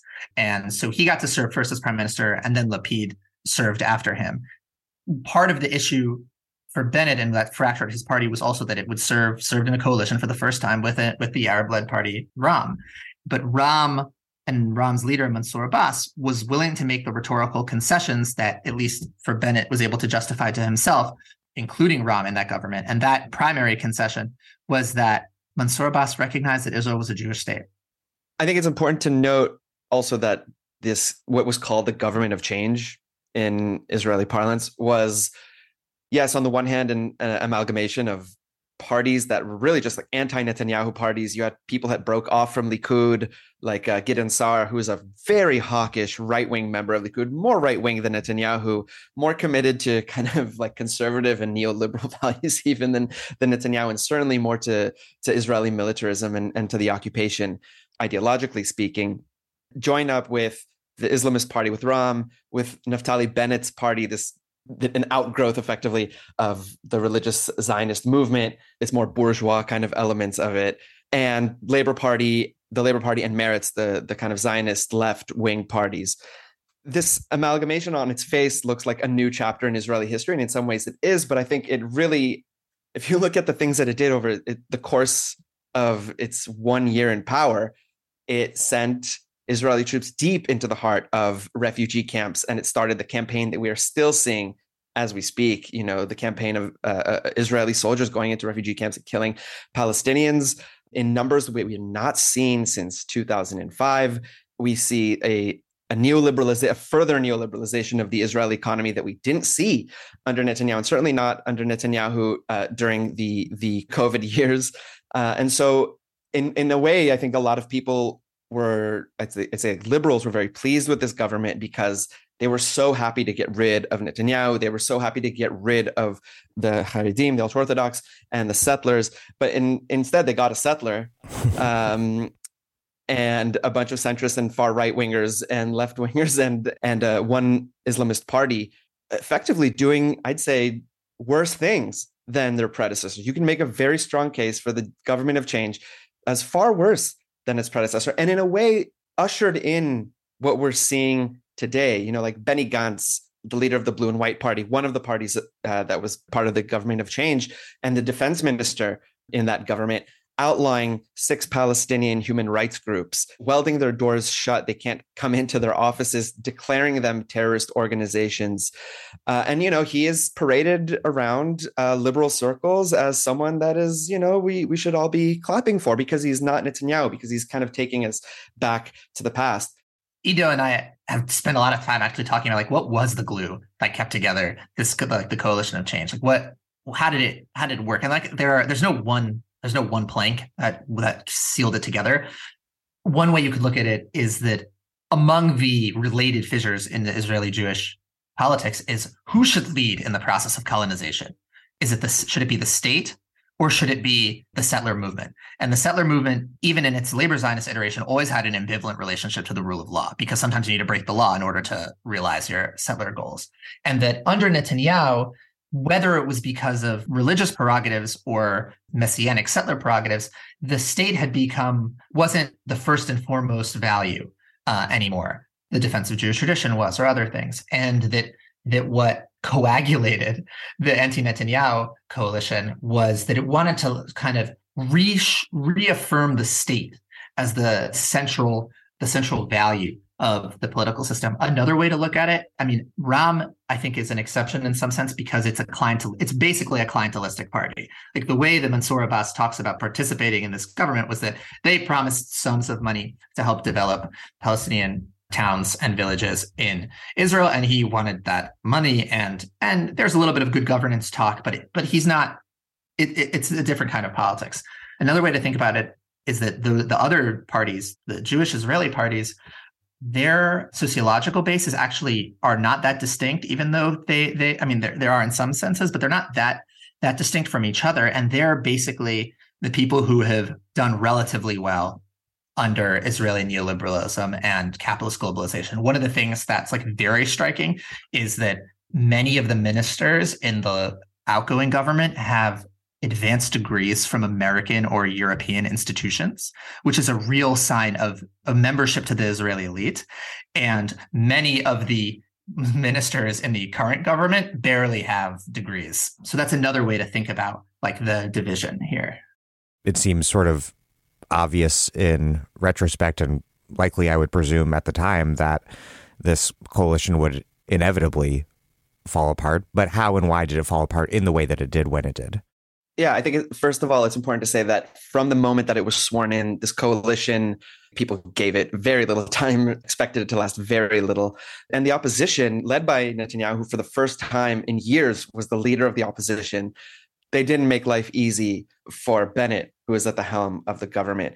And I think things came to a head around June 2022, when it was time for Israel to repass so-called set of emergency regulations that continues military law over the occupied territory. Some people refer to it as the apartheid regulation. It comes up for a vote every 5 years. It always passes without any problem, with little fanfare, because it's, for pretty much everyone on the Zionist spectrum, the idea that they would upend the status quo of military dictatorship in the West Bank was unheard of, even for, I think the Liberal Party. So what ended up happening was that the Likud party voted against extending these apartheid regulations. The Likud party that has always been in favor of apartheid and under Netanyahu governed the occupied territories through the army, friend to the settler movement from the very beginning, because it was seen as a vote against the government of change and in favor of Netanyahu, and against a government of change that the opposition viewed as interlopers, and that they had no right to be there, and that Naftali Bennett broke all of his election promises in order to form this government. He broke promises to his voters and to the Israeli right writ large, that they had no right to actually be there. And so the opposition voted against these regulations. In fact, the crazy irony is that Meretz, the Liberal Party that was part of the coalition, which calls itself an anti-occupation party and ran an anti-occupation campaign in 2021 for the elections that would eventually bring about the government of change, they voted to extend the apartheid regulations in order to maintain this governing coalition. And it became very clear that once one of the Palestinian members of Meretz, they have a few Palestinian members, and one of the Palestinian MKs of Meretz said that she would not vote to extend the regulations, and that they would not be able to actually have the votes because the entire opposition voted against extending them. And Naftali Bennett realized, that's the end of my mandate. And very soon thereafter announced that once these regulations didn't pass, that he would have to bring down the government and go to elections. It isn't a coincidence that the government fell over renewing the emergency, what they call the emergency regulations, the apartheid law. The maintenance of a permanent state of exception in the occupied West Bank and the blockade of Gaza basically throws into the Israeli political system this ingredient of instability, especially as it becomes impossible for the anti-Netanyahu or the center camp to form a coalition without support from the Palestinian parties. And so the choice that's kind of been presented before the Zionist center and center left is, are you willing to support real equality for all people between the river and the sea? Or do you want to keep maintaining this permanent state of exception, which will mean basically guaranteeing the rights rule into perpetuity? I think part of what's happening with the current protests is an attempt to kind of get around this, to repolarize politics in such a way that will then become possible to do coalitional politics without having to touch the occupation or the conflict, as Israelis refer to it, and therefore restabilize the political terrain. But I'm not sure that's actually going to be possible. I mean, part of the other sociological background to this is that secular, self-identified liberal Israelis are realizing that they represent a small plurality of Jewish Israelis. In the past, that was not the case. It was possible for the parties of labor Zionism basically to win outright majorities in elections. They had coalitional politics, and because the Orthodox parties were more agnostic, clientelistic, they didn't have a problem joining coalitions led by secular Zionists. But today, the demographic balance has shifted, and I think part of the radical, I don't mean radical in a good way, but part of the willingness to take to the streets and confront police on the part of the protesters has to do with a sense among secular Israelis that this might be the last chance to prevent the solidification of basically like a kind of religious hegemony from being permanent for the foreseeable future, because they can't contemplate a genuine coalitional politics with Palestinians and an end to the occupation. Josh, you write, quote, "Ever since Ram provided the crucial votes to keep Netanyahu out of office, Israel's Palestinian Arab citizens, who make up roughly 20% of the population, have become central to the country's electoral balance of power. This is perhaps the biggest shift in Israeli politics in the post-Oslo Accords era, and it has raised in an unprecedented way the question of the inclusion of Palestinian Arab citizens in the Israeli polity, of whether the votes of his Palestinian citizens matter as much as those cast by Jews." You wrote this around the time of the coalition government, I think. Where did this fit into the longer history of Palestinian party involvement in Israeli politics? And I guess also relatedly to what exists of a non-Zionist Jewish left? And why did that moment of historic, if rather minor and conditional and precarious inclusion, why did it prove so limited? Why did the anti-Netanyahu forces find it impossible to reach out more broadly to Palestinian political parties beyond Ram, to the so-called joint list coalition of non-Zionist Palestinian parties? Yeah, I mean, to give the historical roots of this are that until 1966, basically, there was not genuine Palestinian representation in Israeli Knesset. The Israeli Communist Party has always had Palestinian members, but for the most part, Palestinian politics didn't exist in a real way because the dominant labor Zionist parties had what they called satellite parties that basically represented the Palestinians living under military rule. As that began to end, real Palestinian politics began to emerge. But for basically most of Israel's history, the Zionist parties did not look to the Palestinian-led parties as legitimate partners at all. In fact, they were just not counted in the electoral math, generally speaking. That began to change most radically in the 1990s when Yitzhak Rabin began to negotiate the Oslo Accords, and two Palestinian-led parties, Hadash, which is the coalition that contains the Israeli Communist Party, and another party called Mada, supported the Rabin government from the outside the coalition. Rabin had a minority government because actually Shas had been part of his coalition and left. And in order to prevent the government that Rabin led from falling, those two parties backed him. And that was because the Oslo negotiations created an opening for Palestinian parties to say, look, we're not Zionist. We don't subscribe to the full ideological basket that the Zionist political system requires in order to be full participants, but the possibility of territorial compromise and with it a normalization of the status of Palestinian citizens within Israel, because the conflict would be ended and in theory the sort of process of expropriation and colonization would be arrested, created an opening for participation. Since between 1992 and the crisis that began in 2019, there was no Palestinian support of coalition, and the pendulum swung back in the other way because the right understood much sooner than the Zionist left and center understood that support from Palestinian parties was the only way, really, that in the long term that secular Zionist parties of the center and center left would be able to challenge the right. The reason why it is so fleeting is that even center and center-left Zionist parties don't consider Palestinian citizens to be genuinely part of the polity. I mean, this is where the concept of ethnocracy, or that Israel is a state that has an ethnos, but it has no demos. Like the de facto definition of who participates in politics are the Jewish people. And to the extent that they are non-Jews within the Israeli political system, they're often viewed as a kind of inconvenient reminders of a colonization process that hasn't been finished.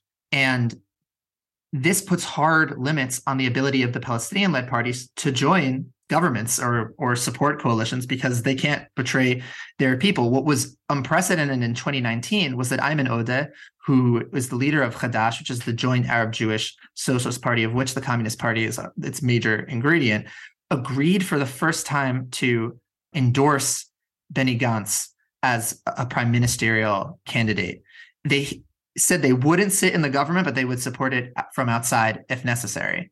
The problem then was that there were members of Gantz's party who had been formerly Kudniks on the kind of like not populist side, but still territorial maximalist, who refused to be in a coalition that was supported from the outside by Palestinian-led parties because they're not considered part of the polity, and it would be an illegitimate government. It would not be a Jewish Zionist government, and that was the language that the Israeli political system used. And so Netanyahu, then there was this deadlock that went to 5 elections in the span of basically 3 years, in large part because the anti-Netanyahu bloc could not understand that it had no path to defeating Netanyahu if it didn't include these parties. It's not clear to me that they've understood that even now. I mean, the reason why it's not the only reason why Netanyahu won, but part of why Netanyahu was able to come back to power in the November 2022 elections was that Yair Lapid, who was at the time the leader of the anti-Netanyahu camp, said he wouldn't sit with the Arab-led parties.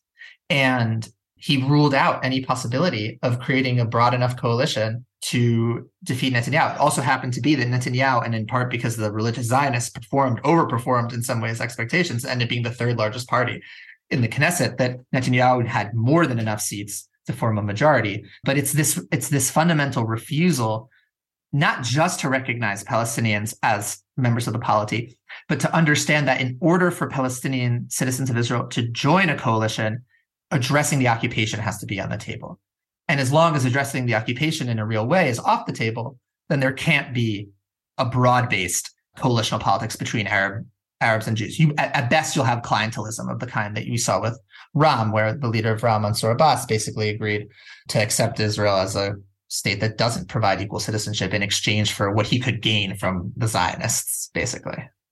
Avigdor Lieberman, who we spoke about earlier, the liberal hawk, nationalist hawk, he wanted basically to kick the Palestinian parties out of Knesset. Now, today, when the far right wants to kick Palestinian parties out of Knesset, it can pass a bill that stipulates certain ways to make sure that Palestinian MKs no longer can run. But back then, in a different era, he just said, let's raise the election threshold. And Palestinian parties had to actually band together and run as one alliance, as one slate. And they did this in 2015 after Lieberman managed to pass a law to raise the election threshold. And they won, I think, 15 seats. 15. And they won 15 seats. 15 seats. And so in a way, Lieberman, as a representative of the right, sowed the seeds for this growth of Palestinian unity among Palestinian citizens between factions that, on any other day wouldn't really sit next to each other. They have a lot of disagreements, ideological disagreements. And so this Palestinian unity, which was almost a mistake by the right, ushered in a new kind of era of Palestinian politics in Israel, and also a backlash. And I think the far right, the Israeli far right, recognized this maybe a little too late, but they recognized this in the years after the formation of the Joint List.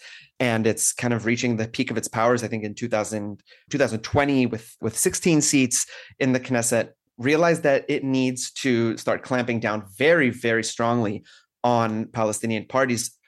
Next comes May 2021, and the violence between Palestinians and Israeli Jews, kind of vigilante violence on the streets, where everyone is terrified to walk the streets, regardless of if you're Palestinian or Israeli. Though obviously, if you're Palestinian and you're walking the streets, you're not only looking out for lynch mobs, you're also looking out for the police and the military. The right, and Ben Gvir especially, with his slogan of "We are the landlords, we are the lords of the land," they step in and they said, "We're going to take care of you. We see this rising Palestinian power, this united Palestinian power. We are going to be the antidote to that." We hear all the time that Israeli democracy is at risk. How should people on the left, whose primary concern is solidarity with the Palestinian struggle, think about that? What should we make, as Hadash leader Ayman Odeh told you, Josh, what should we make of, quote, a defense of democratic structures at the expense of the essence of democracy? At this very moment of so-called domestic crisis in Israel, we have the stirrings of what may, according to some, be a new intifada breaking out in the West Bank. Are there any possible openings for this uprising to change in some more fundamental way by Palestinians entering this so-called domestic conflict and thus changing its terms, or do the very terms of the debate as a conflict among the dominant Zionist class of the apartheid state, does that inherently just preclude Palestinians from any meaningful involvement and thus any sort of deep qualitative change in the nature of the conflict? I mean, I think that what we're seeing out in the streets right now in this protest movement is part of a struggle over the future of Zionism, right? And the face of Zionism as it goes into the future, in the face of Zionist settler colonialism and apartheid, of course. And the fact that the symbol of these anti-government protests is the Israeli flag, I think, I want Dane to speak for Palestinians, and but I think that it's extremely difficult for them to see this flag being flown by the hundreds of thousands at every protest, and the rhetoric, which is extremely militaristic for the most part, with a few pockets of kind of more radical talk of equality, some even smaller pockets of people talking about equality between the river and the sea. But for the most part, you hear the speeches on the stages, especially in Tel Aviv, this kind of this so-called liberal bastion in Israel, where actually the speakers are much more militaristic. They come from the military apparatus and the high-tech sector. These folks represent, I think, in the eyes of Palestinians, a past that they don't necessarily want to go back to. And so I think, is there a chance that something will shift and more Palestinians will join? Maybe. I don't want to be too overly deterministic about it. I don't know what's going to happen. And it'll really depend on what the far right does, because they're also the ones in power. So if you're holding on the levers of power, people are going to be reacting to that. And Palestinians may find some kind of opportunity to join it, to join these protests. I don't see that happening, especially as they're not part of this conversation about the future of Zionism. Yeah, I mean, I think the figurehead spokespeople faces in a lot of ways of the current protests are war criminals. They are people who have managed the apparatus of the occupation, have carried out its dirty work, whether they're pilots who during Israel's wars dropped bombs on Gaza, or people who worked in the intelligence apparatus that tortures and abducts children in their beds in the occupied West Bank. Those are the people who have gotten up on stages and said, we have to defend democracy. I mean, I was talking to a friend about this, and it's like, these people are almost, they have the relationship that they have between their rhetoric and their practice is like meat-eating vegetarians. And that being said, Ayman Odeh still gets out there and shows up occasionally, not all the time to all these protests, but he when I spoke to him last summer, this was obviously before all of this had happened, but I mean, he is in a very unenviable position. When he told me the line about the defense of the mechanisms or institutions of democracy at the expense of its essence, he was referring to the court. And he was referring to a court that, in the view of the right, is an obstacle to its agenda, but for Palestinians has basically consistently green-lighted oppression, whether it's ruling that the settlements were not justiciable so they could continue, or all kinds of violations of Palestinian human rights in the name of security or the defense of the state. But at the same time, Ayman acknowledges openly in his remarks that were there no Supreme Court, if there wasn't an address for Palestinians to occasionally attempt to and win relief from oppressive measures, the situation would be worse. I mean, this is a conversation that I know a lot of anti-occupation activists and people on the ground are having, kind of in almost a circuitous way. Like, what's better? Is it better for there to be a mask-off situation where the settler right demolishes the last remaining pretense of procedural democracy, and so the apartheid regime doesn't have recourse to this kind of like fig leaf? Or would that also have material and like biopolitical impacts that would be disastrous for people? And even though we have to oppose the system in its entirety, were the court to be stripped of its power in the way that the right wants to do, it would mean that there is no address for any kind of recourse for Palestinian citizens, absent like forms of political resistance. And because that isn't really as live as it was in the past, although May 2021 also did see a kind of renewal of forms of identification with the Palestinian movement within 1948, it's not like there are other options, really, if there's a home demolition or if there's forms of illegal detention. I mean, these are often upheld by the court, but the fact that they are occasionally blocked by the court means in some sense that it does provide relief. It's hard to know whether or not this kind of burgeoning intifada, this third intifada that's happening in the West Bank right now, what kind of an effect it would have if it grows and continues and becomes, maybe as large scale or close to as large scale as the first intifada or the second intifada, though the conditions on the ground today are far different than back in those days. So it's a little bit hard to say what will happen, whether, you have mass attacks against Israeli citizens and Israeli civilians, whether people will kind of snap back into the old Zionist consensus. It's hard to say. I think that no. I think that the answer to that is no. It doesn't mean that I don't know what kind of formation this kind of opposition camp will take when faced with kind of this judicial onslaught, this onslaught by the far right and potential violent attacks by Palestinians. I think to answer your question about the left and opportunities, and look, I spent some time in these protests. I went out to Ayalon Highway the night that Benjamin Netanyahu announced that he would be firing Defense Minister Yoav Gallant, because Gallant effectively said that he would not support these judicial reforms since it was tearing apart the army. One thing that's important to understand is that the reserves, and especially in the elite unit of the IDF, the Israeli army reserves, there's something of a mutiny where people are saying they are not going to show up to reserves if this judicial coup passes. And Gallant, he's a military man and a war criminal, as Josh said. He was responsible for Operation Cast Lead in 2008-2009, which was a war that Israel waged on Gaza that killed over 1,400 Palestinians.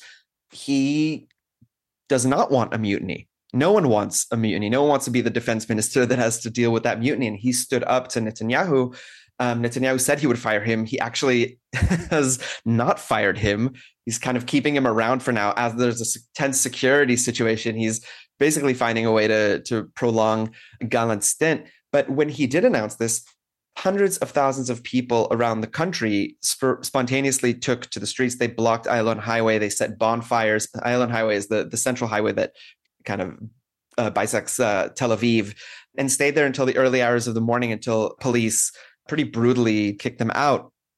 And I'm there, and you feel the energy. The energy is you can't be 100% cynical when you're seeing this kind of politicization of people that, for the Ashkenazi middle upper class for a long time has just kind of played ball and let the right take the reins. And all of a sudden you see people, I'll say, becoming radicalized by police brutality, becoming radicalized by pogroms, settler pogroms against Palestinians in the West Bank. Now, radicalization in and of itself is not necessarily a recipe for any change. You really need mobilization. You need new ideas. You need a third way. You need the Israeli radical left to come and say, okay, there is this crucial moment that's happening right now. We can stand on the sidelines and say, we're not participating, or we can say, okay, let's take this to a place where we can educate people, we can further radicalize people, we can bring up ideas like decolonization, like a state for all of its citizens,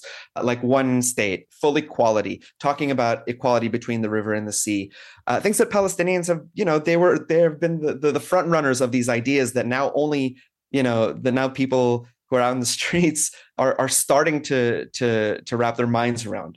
So without those vehicles, without those ideas and visions for change, I think this radicalization, even if you face the worst police brutality, that radicalization and politicization won't necessarily go anywhere. I think one of the very few things that are inspiring to me about this moment is the growth of kind of radical blocs at these protests. In Tel Aviv, there's usually about 1,000 Israeli Jews every Saturday night holding Palestinian flags, signs against apartheid, signs against occupation, signs against colonialism, and talking also about justice, not only for Palestinians, but for other groups that are disaffected by the Israeli regime. Obviously, Palestinians are subjects of a settler colonial regime.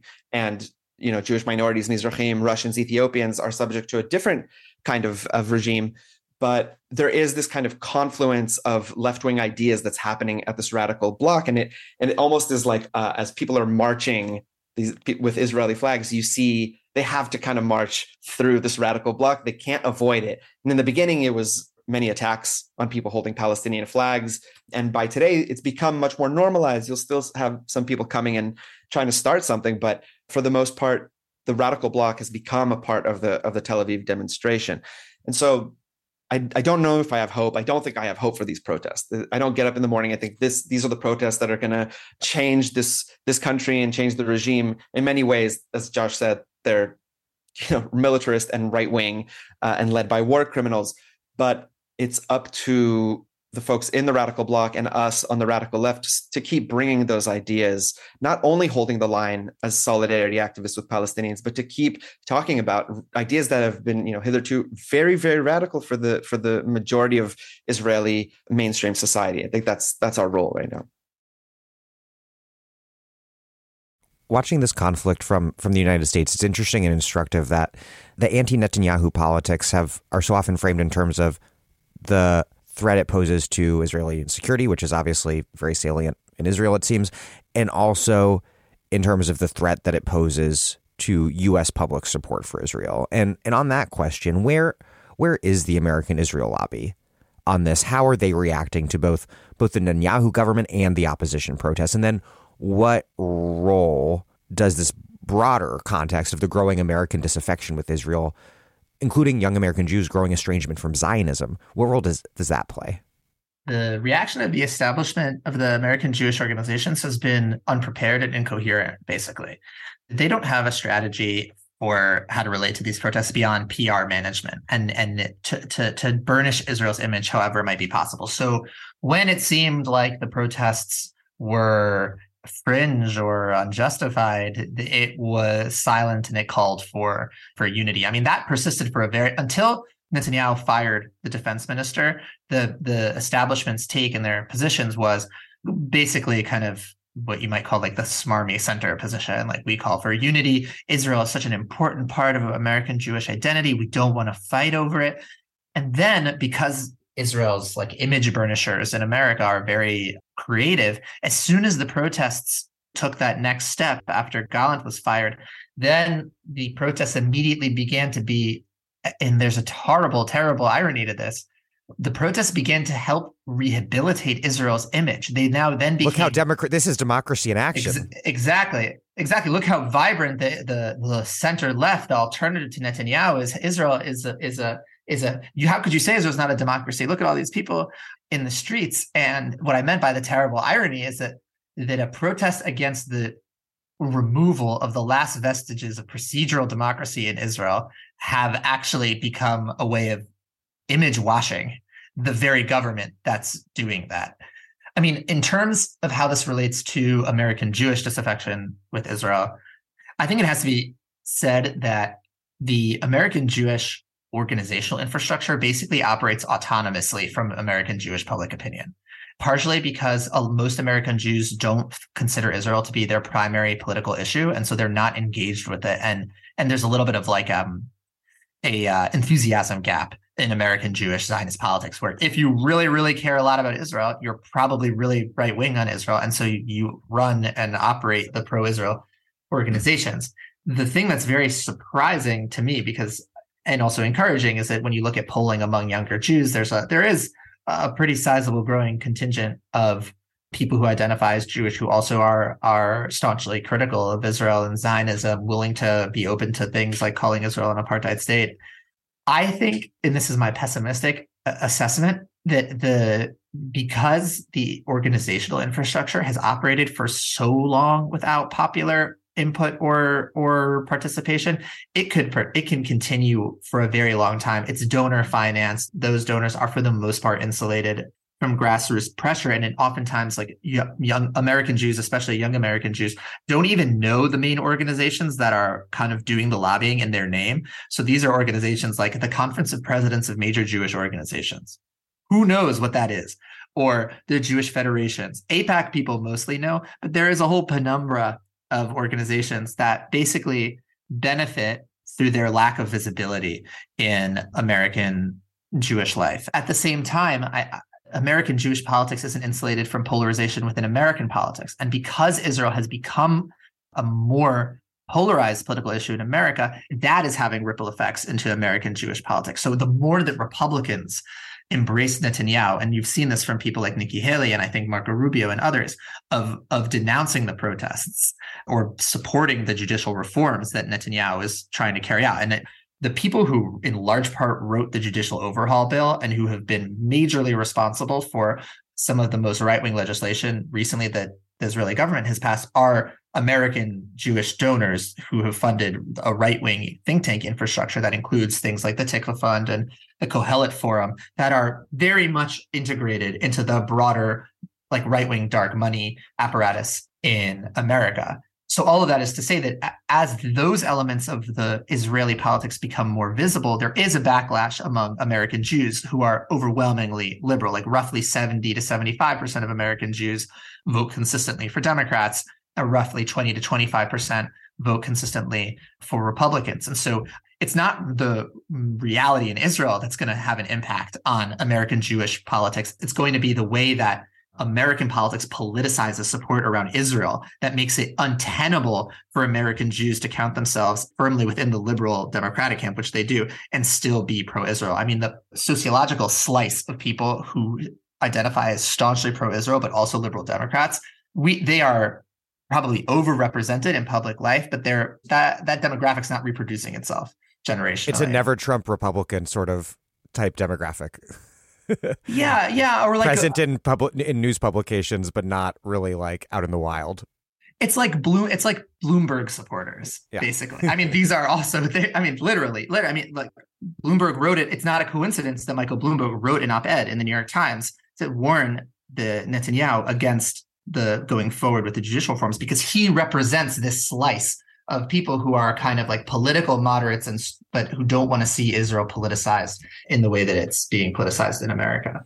With this emerging dynamic of partisan polarization over Israel, with Netanyahu like essentially endorsing Trump's reelection and the Democratic base increasingly hostile to Israel, even as most Democratic politicians remain in lockstep as always, is there some point here where support for Israel as a bipartisan norm comes under a new level of stress that could hypothetically lead to a qualitative change in the relationship?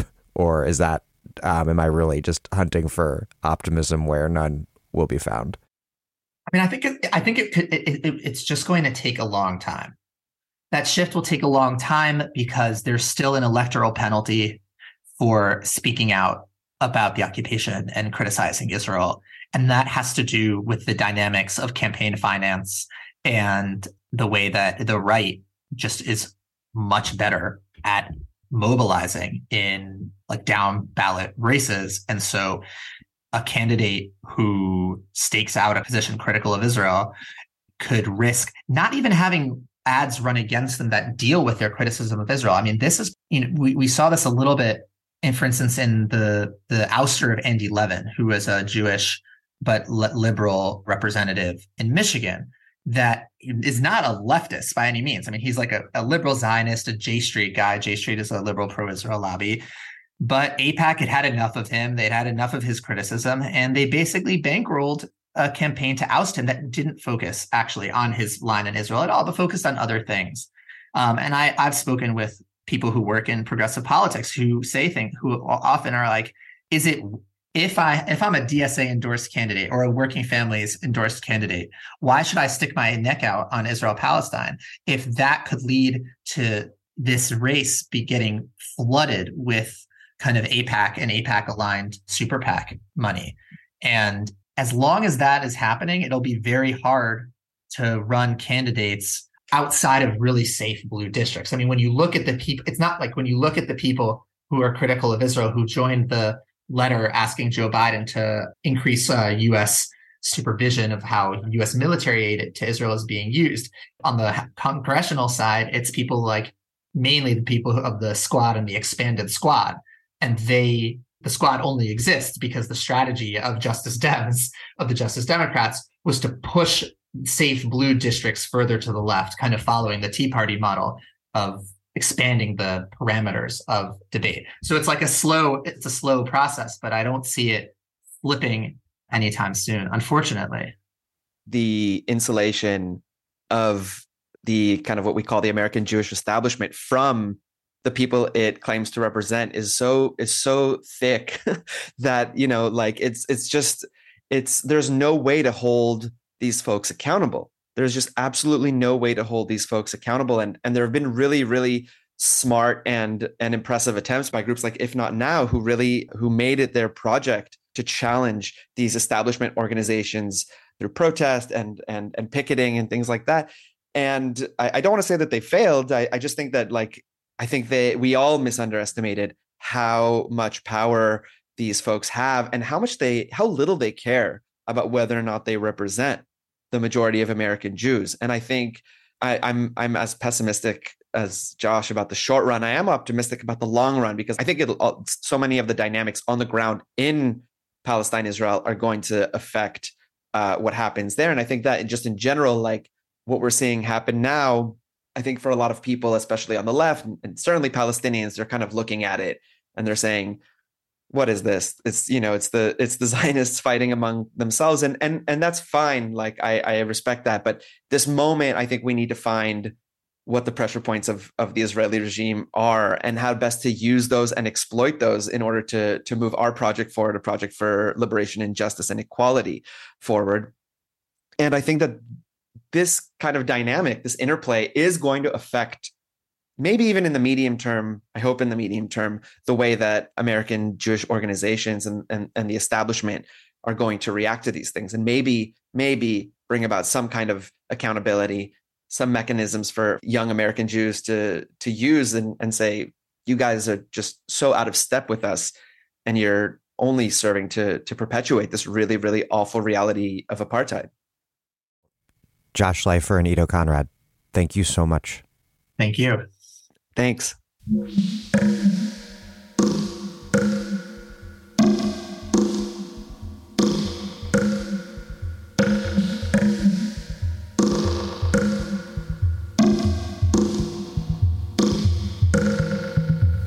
Ido Konrad is the editor-in-chief of 972 Magazine, an independent magazine run by a group of Palestinian and Israeli journalists.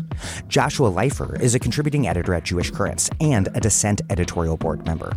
Thank you for listening to The Dig from Jacobin Magazine. As Marx once said, after noting that the profound hypocrisy and inherent barbarism of bourgeois civilization lies unveiled before our eyes, moving from its home, where it assumes respectable form, to the colonies, where it goes naked. While other podcasts have only interpreted the world in various ways, our point is to change it. We're posting new episodes every week. The Dig was produced by Alex Lewis. Our associate producer is Jackson Roach. We are recorded at WBRU in Providence. Music by Jeffrey Brodsky. Our communications coordinators are Tamuz Frankel and Sylvia Atwood. Our senior advisors are Thea Rio Francos and Ben Mabey. Check out our weekly newsletter and vast archives at thedigradio.com.